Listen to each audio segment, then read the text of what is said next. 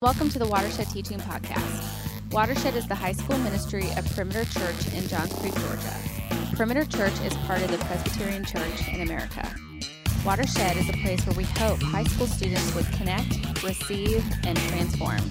We want to see students connect with God and others through healthy community, receive His truth through gospel-centered, grace-based teaching, and be transformed by the gospel to then go transform their world. Thank you for downloading this podcast. For more information, please visit us at www.perimeter.org/watershed. Hey y'all, tonight we're going to be looking at Jonah 3, 1 through 10 and continuing our series in Jonah. Before we get started, I want to give a brief recap of where we're at in this story. So God has called Jonah to Nineveh. And Jonah was from a small town near Galilee, and Nineveh was a very big, wealthy city in Assyria. And Jonah resisted God because he really did not want to go to Nineveh. The people of Nineveh were very different from him, and he was kind of scared to go to them. He didn't particularly like them, and so he really resisted God. He wanted to go to Tarshish instead. And so he almost died when he was thrown into the sea. And yet God rescued Jonah by having a big, huge fish swallow Jonah and spit him back onto land. And during that process, Jonah, he became broken over his sin, and he repented towards God. And he decided, okay, I'm going to follow God, and I'm going to go to Nineveh. So that's where we're at in the story. So Jonah has reconciled with God, and he is ready to continue this call that God has put on his life to go to Nineveh. Have you ever been in a big fight with a good friend or a sibling, a parent, and then you finally reconcile, you finally make up, and there's this great sense of renewed love. There's a great sense of purpose to your relationship. That's where Jonah is at in this story. He's reconciled with God, and he's ready to follow him. So I want you to take a few minutes in your group and read through Jonah 3, 1 through 10 as a group, and then we'll come back together. So there are 3 points that I want to make from this passage. First of all, Jonah shows us how to repent. When Jonah goes into the belly of the well, and he realizes that he has disobeyed God, he has gone against what God has called him to do, he begins to weep, and he repents, and he turns to God, and he goes to the people of Nineveh.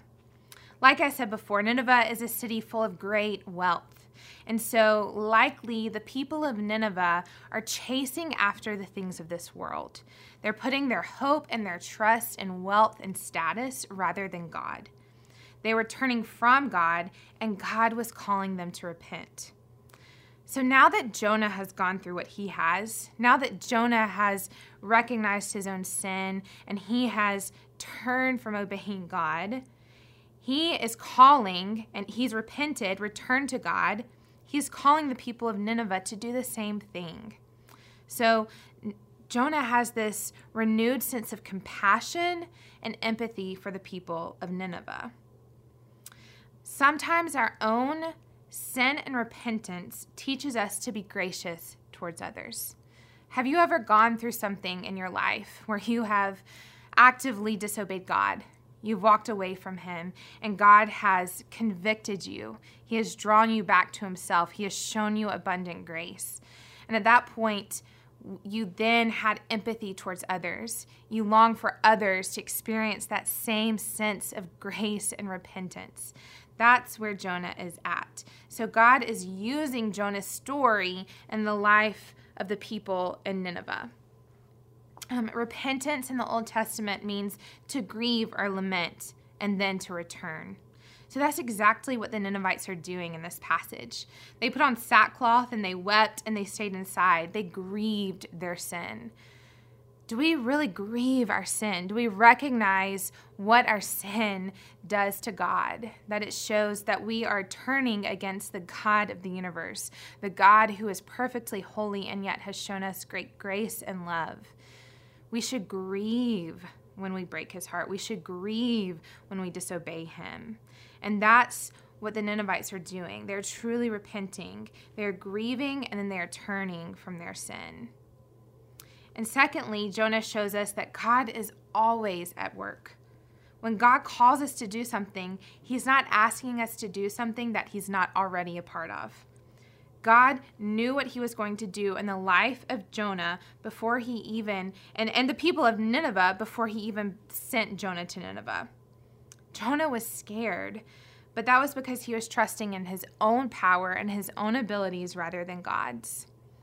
John Piper said once, God is always doing 10,000 things in your life, and you may only be aware of 3 of them.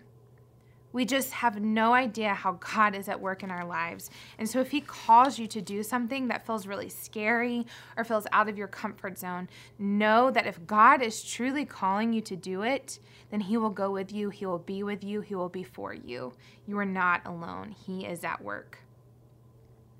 And then finally, Jonah shows us that God is gracious. God rescued Jonah when he was running away from God. It was in the midst of his rebellion that God saved Jonah and used Jonah to influence the people of Nineveh.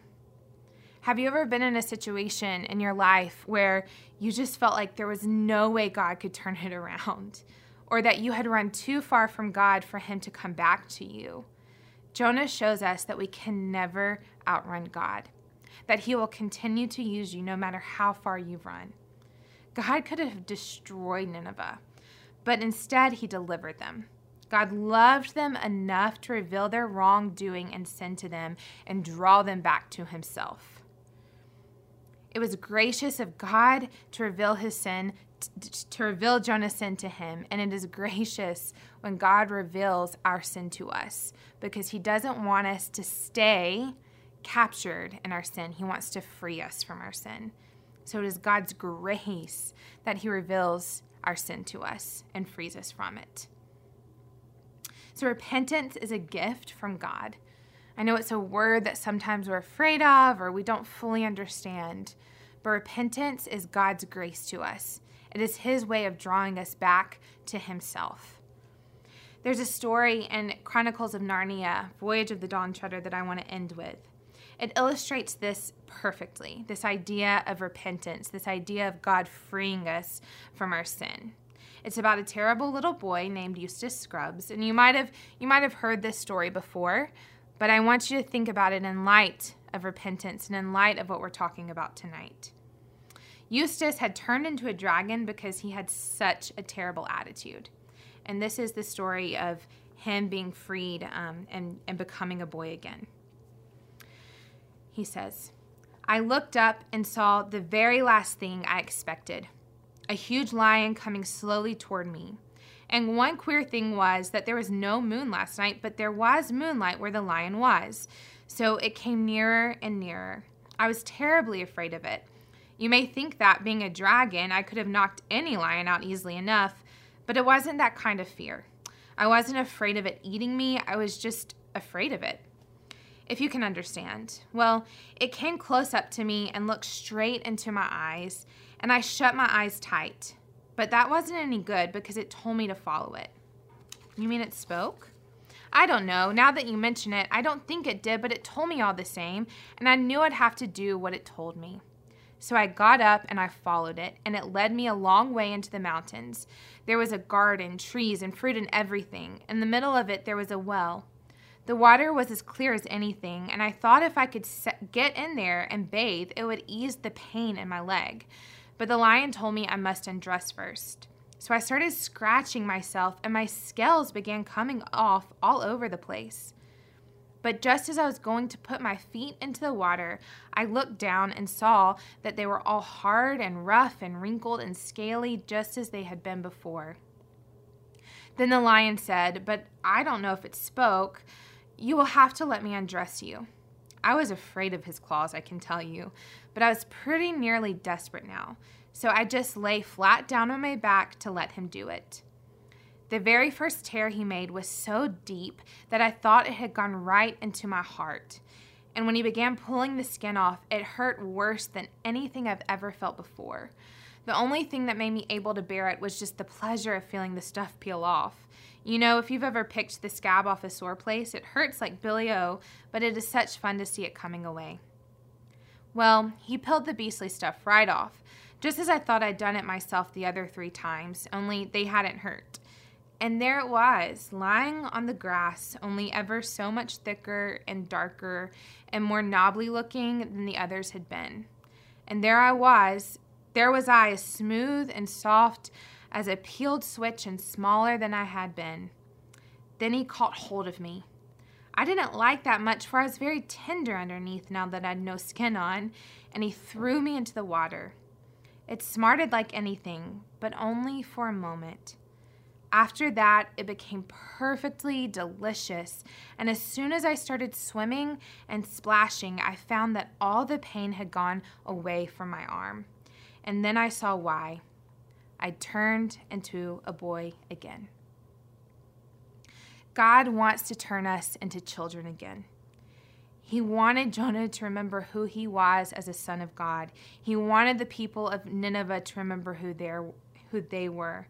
He called them to repentance in order to make them whole and free again. And he is calling you to repentance to make you whole and free again. Let's pray.